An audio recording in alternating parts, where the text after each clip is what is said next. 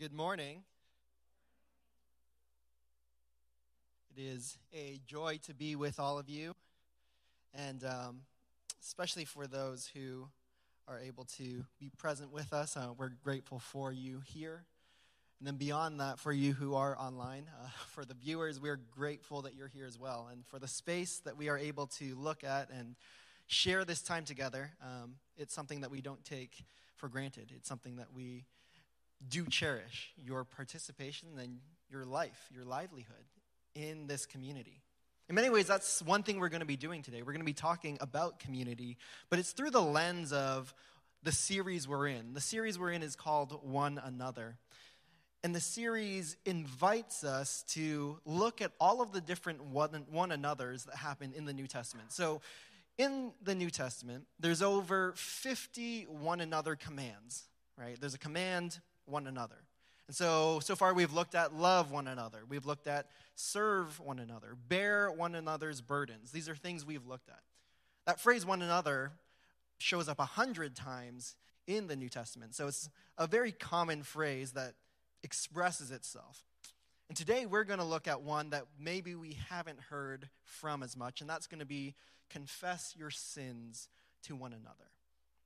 But before we do that, I want to start with a little thought experiment. And so in 370 BCE, Theophritus, he's a philosopher, a scientist, he begins talking about, and he gains prominence, and one of his famous lines is, "Time is the most valuable thing that humanity can spend." Right? Time is the most valuable thing that humanity can spend. He's famous, or he becomes famous, because he is the student and the successor to Aristotle. So he comes to prominence in his world, right? And he's sharing these ideas. Like, time is the most valuable thing that humanity can spend. Now, of course, he's not the first person to say something like this, right? We take that language and we internalize it now in our world. So think about these sayings, right? Time is money. We've heard that before. Where am I investing my time? We just heard Jack say, budget out an hour, right? We have these financial metaphors, these economic metaphors that we use to talk about time. And there's nothing wrong with that. That exists. Is something worth my time? That's the metaphor we can use. But the question is that the only metaphor we can use to talk about time? Is that the only one? Like, if we think about time as money, oftentimes our experience of time and our use of it all comes to form us to accrue it, to save it, to learn when to spend it. Like, that's the metaphor that forms how we actually engage time itself. But now think about if the metaphor changes. What if we think, and we've heard this, time is a gift? Right? Just change the metaphor. How does that then change how you engage time itself? Well, if it's a gift, it's something to be enjoyed, right? Time is something to be shared. It's something to be opened up. If time is a gift, it changes how we experience the world.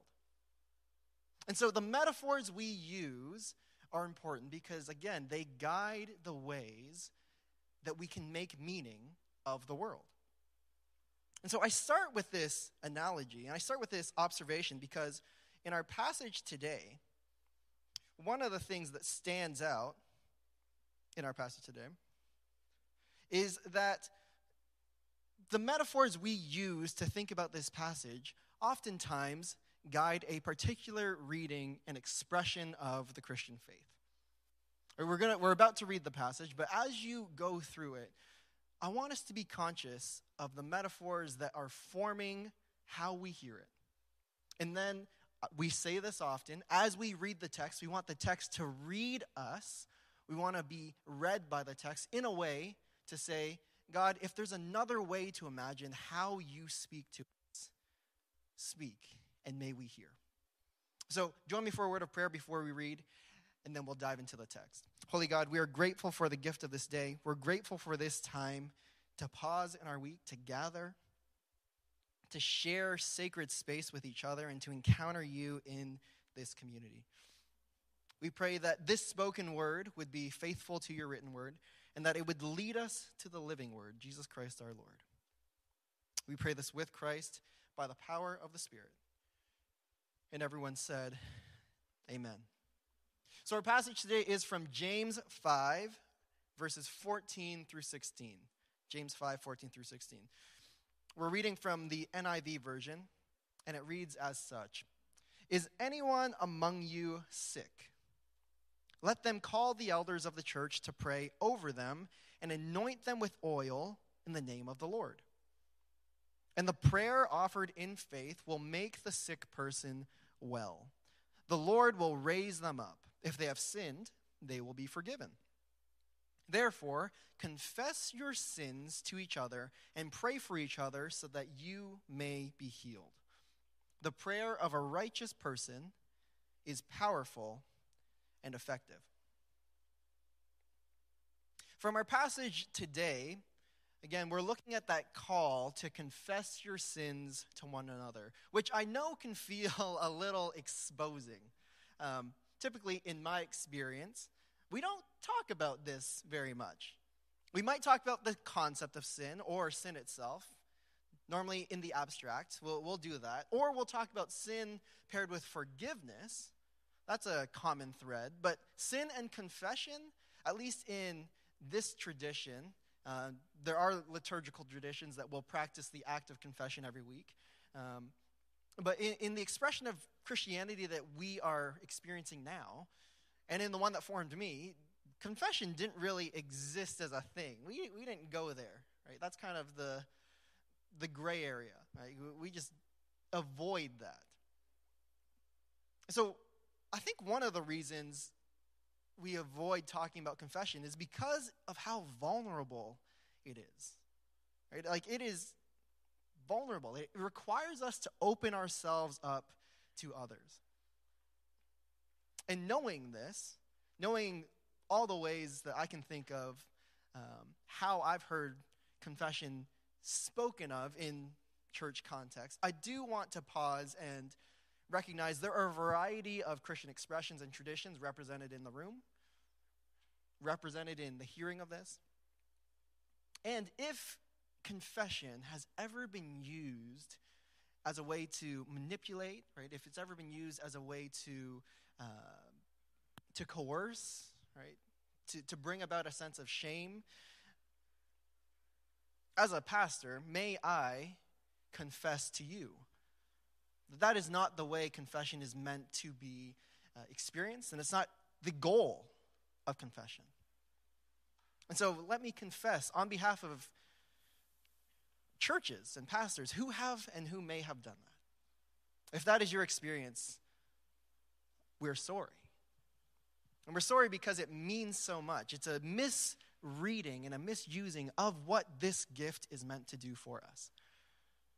And so hear that, and may this word offer space to revisit something and open it in a new way. When we confess our sins, I want you to take a step back for a moment and consider what it is calling us towards. What is calling you towards? Confess your sins. What does this mean? If you weren't familiar with religious language, if this was the first time you'd ever heard the words, confess your sins, what does that mean? I mean, think about that. The first word, confess. Well, that seems pretty obvious. Confess is to acknowledge or state something, right? To admit something. It's maybe to divulge or open yourself up, like to share something. That's what it means to confess. Maybe disclose. And so it's making a statement that authentically acknowledges the truth. That's what the act of confessing is. Right? You confess something. And this is pretty easy, right? Confess. Check. That one's in the bag. We're good to go. The second word is your. Confess your sins to one another. And this one seems pretty straightforward too, right? It's talking about something that is attributed to me. So if I asked Rob, where's your jacket? He's not going to point to John's jacket. He's going to say, that's my jacket, the one he's wearing. It's something that belongs to him. It's attributed to him. There's an ownership present there. your? Seems straightforward. Well, as with most times when you see you in the Bible, we highlight this often enough, but it's worth highlighting again because it changes how we might read the passage. We would do well to recognize that this is better represented as y'all, that you there as a y'all.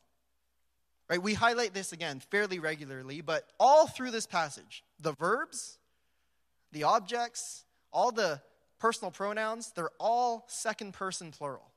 That means it's referring not to you individually, but you as a collective, all of you.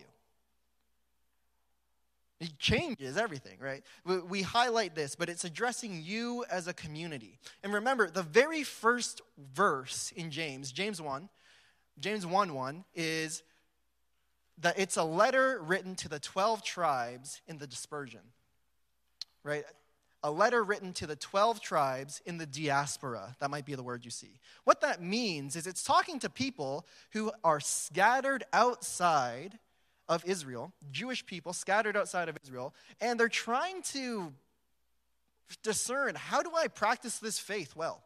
Like when I don't have my people around me, when I don't have my customs around me, when I can't do the things that I'm used to doing, how do I worship? And that's what James is writing towards.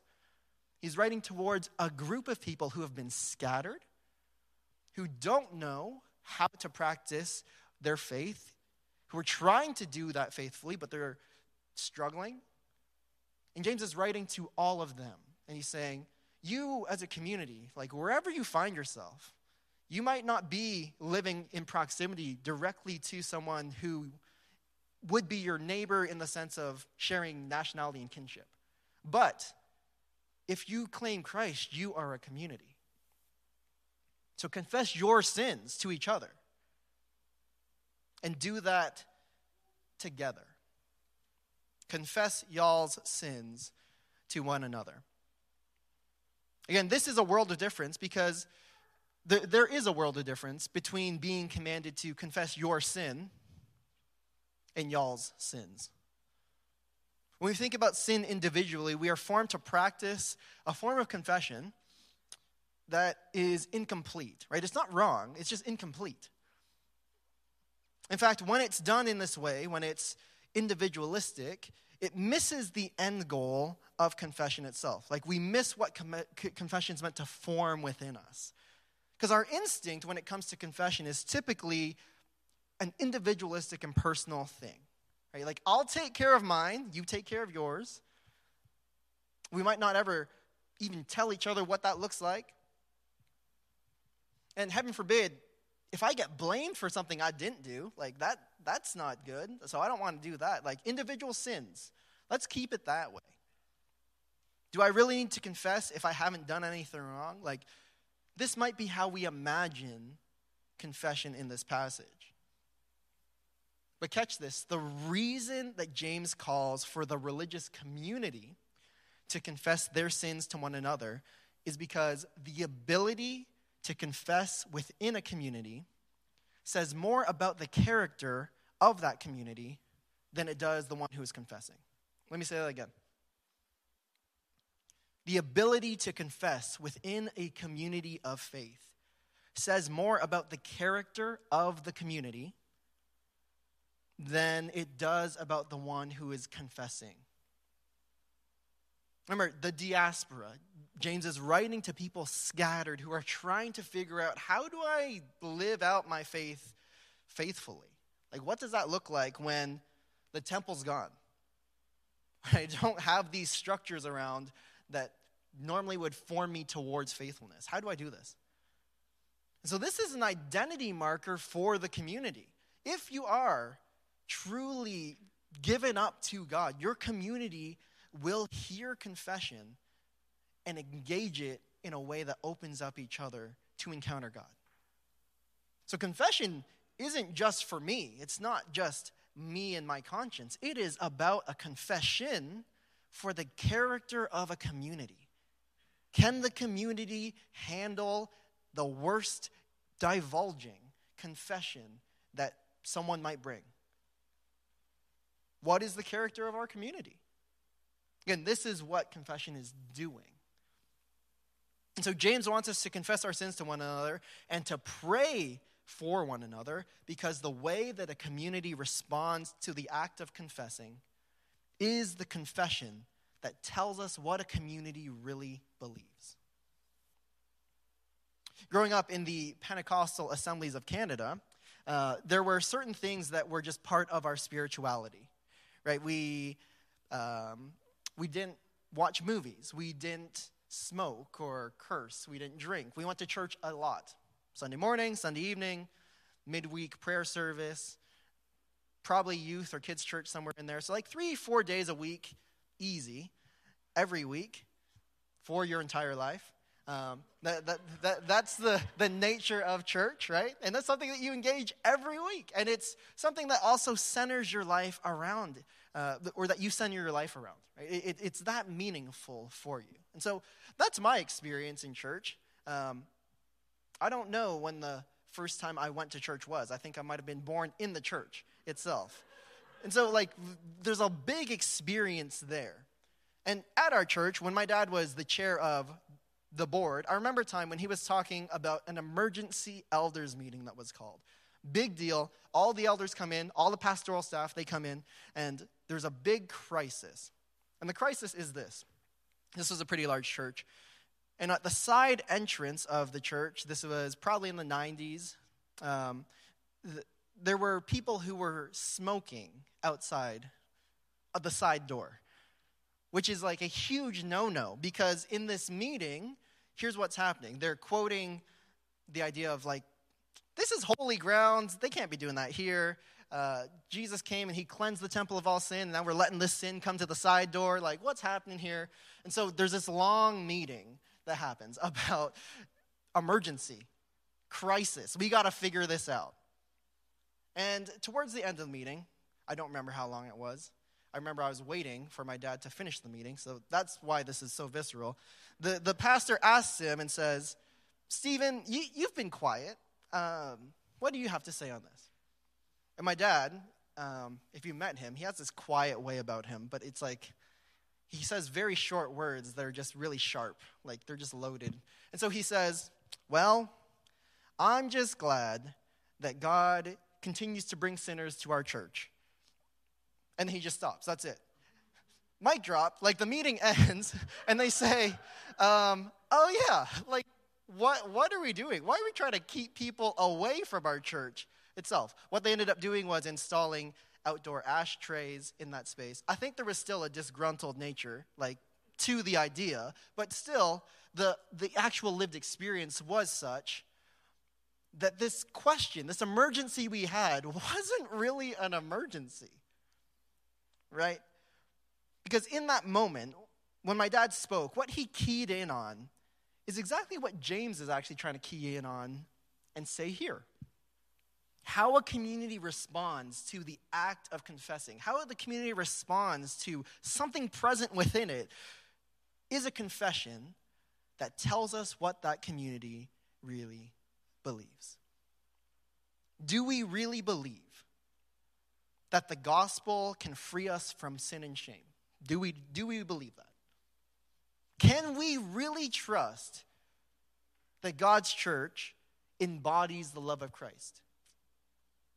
We find out the answers to these kind of questions when we assess how a community responds to the act of confessing.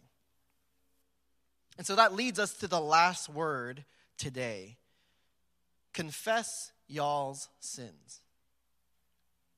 We started this morning by looking at the metaphors, and we started because looking at those metaphors gives us reference to see the ways that we have metaphors for sin.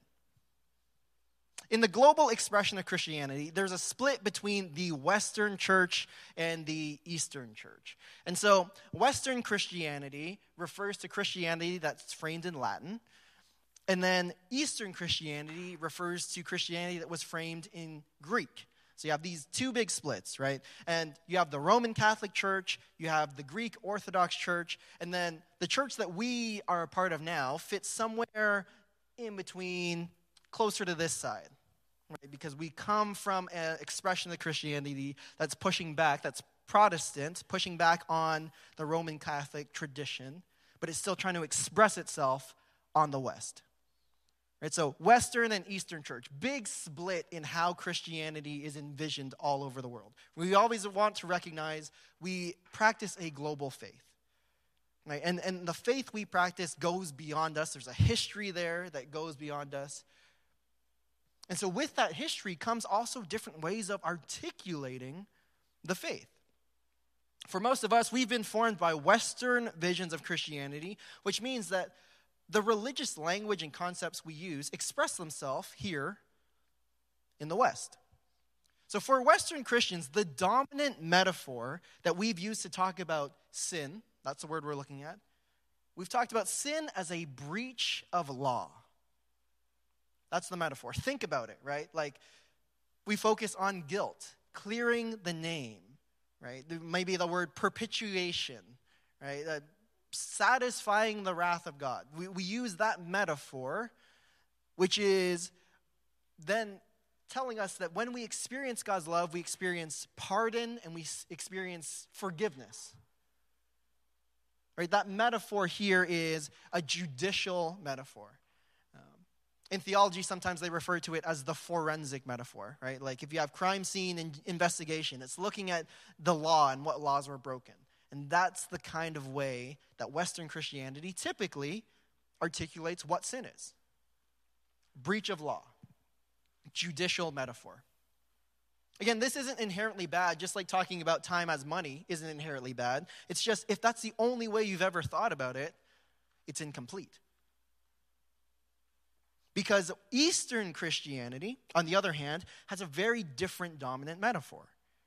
Rather than focusing on sin as a declaration of guilt, and then forgiveness is understood as pardon, in the Eastern expression, they've tended to think of sin as a sickness, and then forgiveness is healing. Right? Sin is sickness, forgiveness is healing.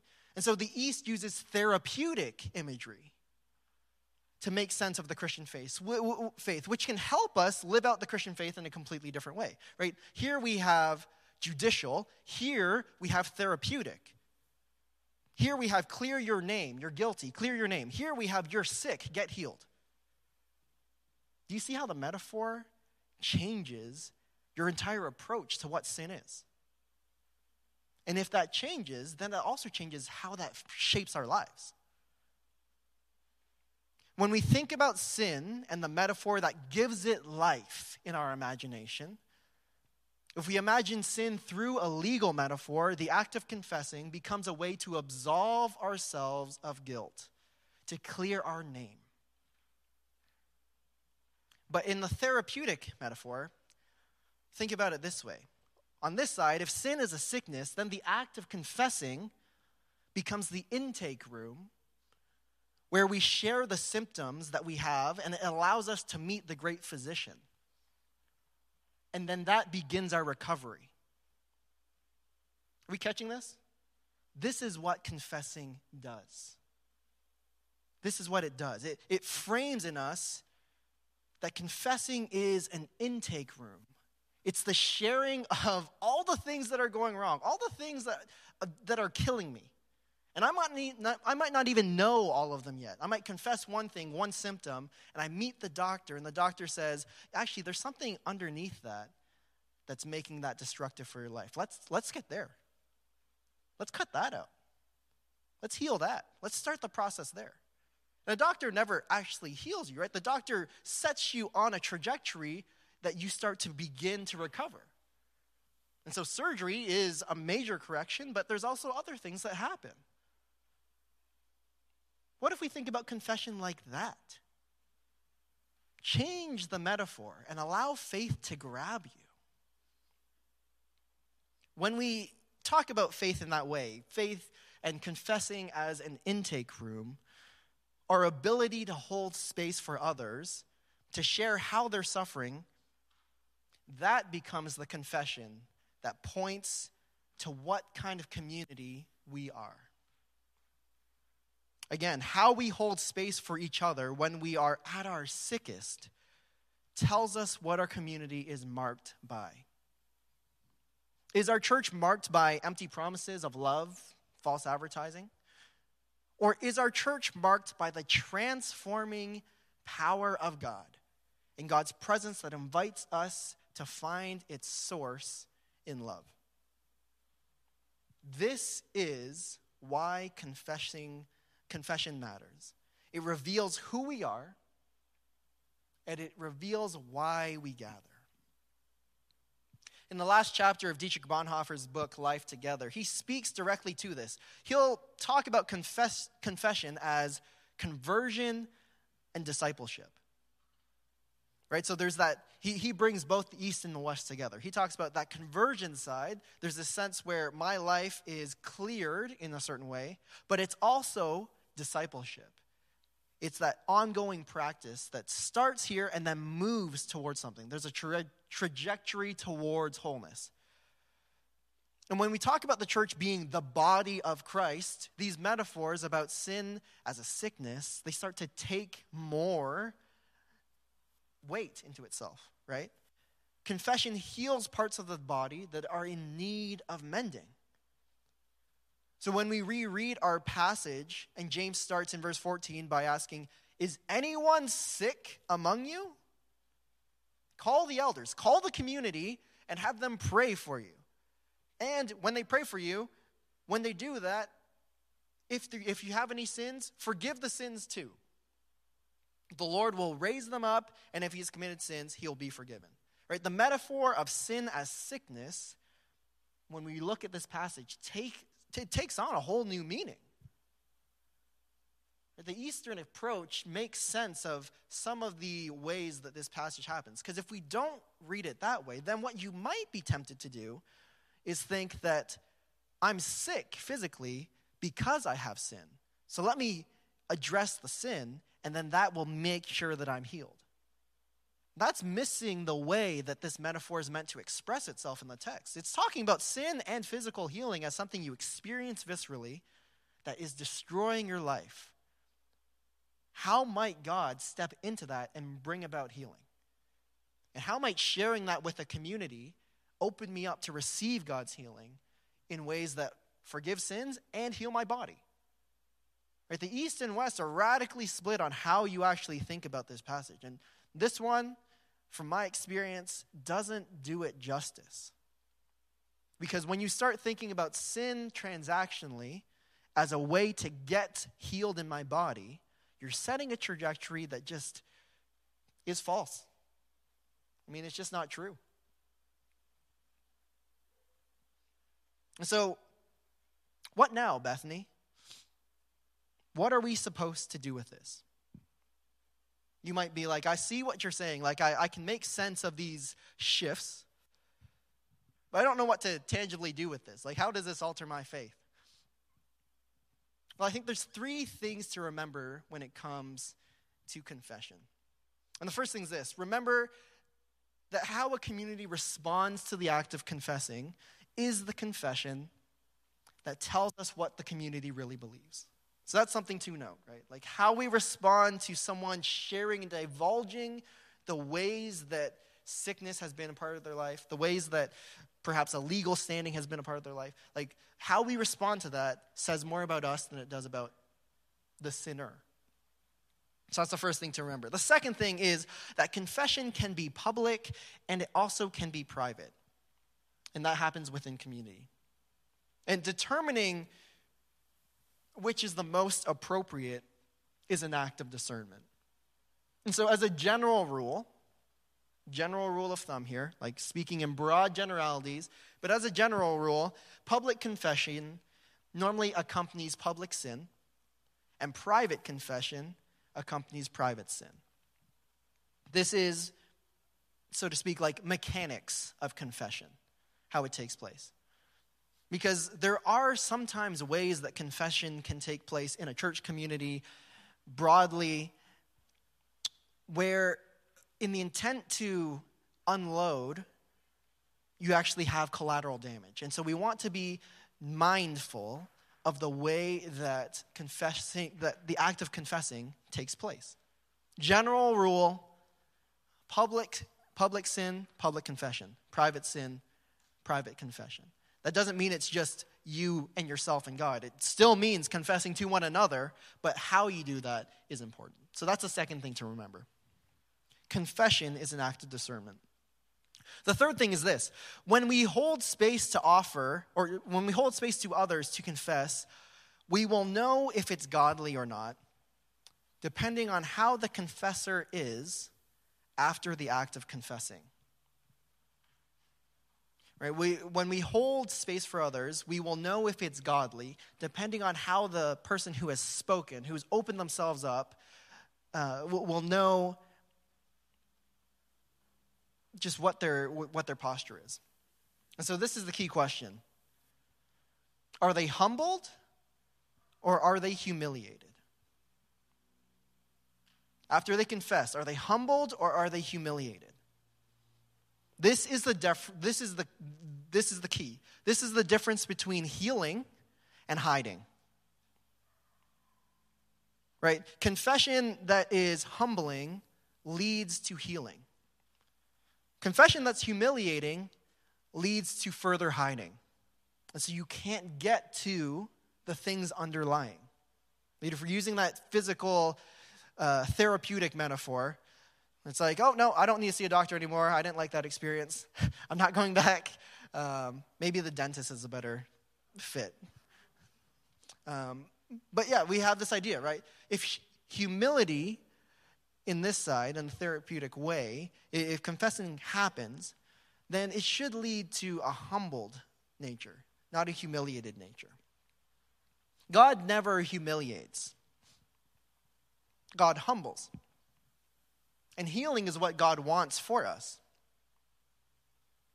And yet, a huge part of the Christian faith is also this. Even if we are hiding, God will come search for you.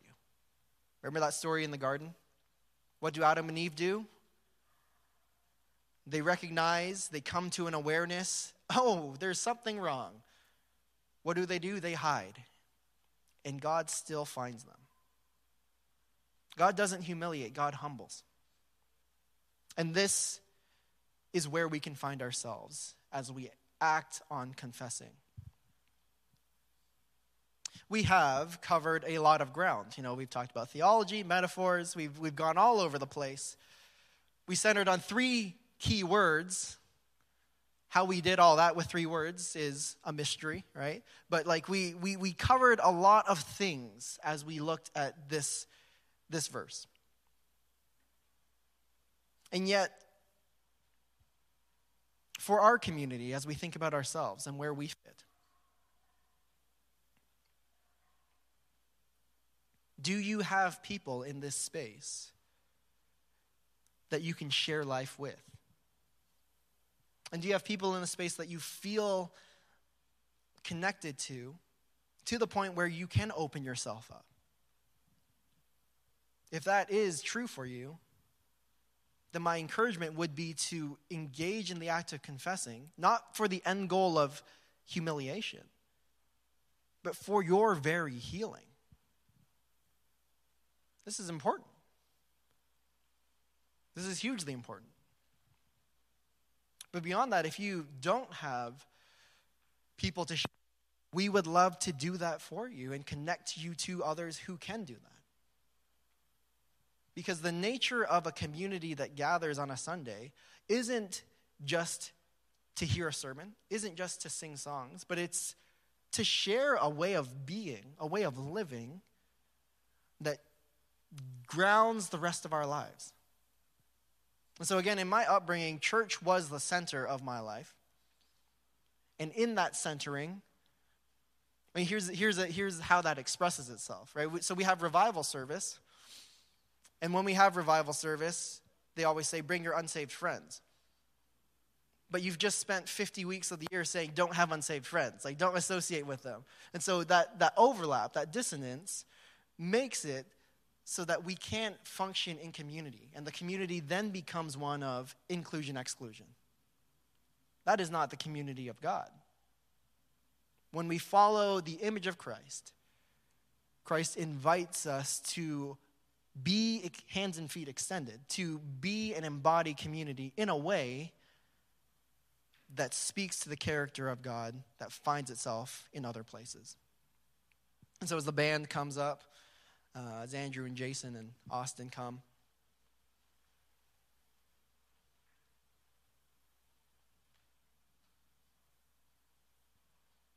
it may be that as you think about God's healing, it may be that there's a hesitancy because of hurt. And this is also a key distinction that I want to highlight just as we close here. God, in God's interaction in our life, it may hurt. But that's because surgery hurts. Getting well hurts sometimes. But the thing we can rely on as we think about God, and as we think about sharing, as we think about sharing the ways that we're sick with each other and with God, is that just like God never humiliates, God also never harms. The work of God in our lives might hurt sometimes, but again, surgery hurts. Cauterizing a wound, that hurts. But God never harms. God doesn't humiliate. The end goal of confession is not that. The end goal of confession is bringing us to each other so that we can actually live in authentic relationship. And as we live in authentic relationship, that means that the community, it's not marketing, right? It's not marketing anymore. It's marked by the Spirit of God. And it's marked by the Spirit of God in such a way that we can encounter the wounds. We can see the scars. And we can find healing and wholeness there. So if you would, join me for a word of prayer. And that's not for the act of confessing, but it's to discern how you might live and ruminate and think about this word today. Join me for prayer, and let's discern together. Holy God, you are a good God. It's something that we hold true, and it's something that we hold to dearly. We trust you, and we say that we give our lives to you. May our community engage your presence and embody your presence in ways that confess just how good you truly are. And as you work on our lives, and as we think about the ways that we might be sick, would you bring people into our lives today that speak to and open space for us to find healing, to begin a path of healing? You are the great physician. And you open us up today to have wounds healed and to find new life. And so, Spirit, hover over us as we sing and as we confess and as we say, like the song says, I confess, Lord, we need you. Come quickly and be near to us. We pray this with Christ by the Spirit. Amen.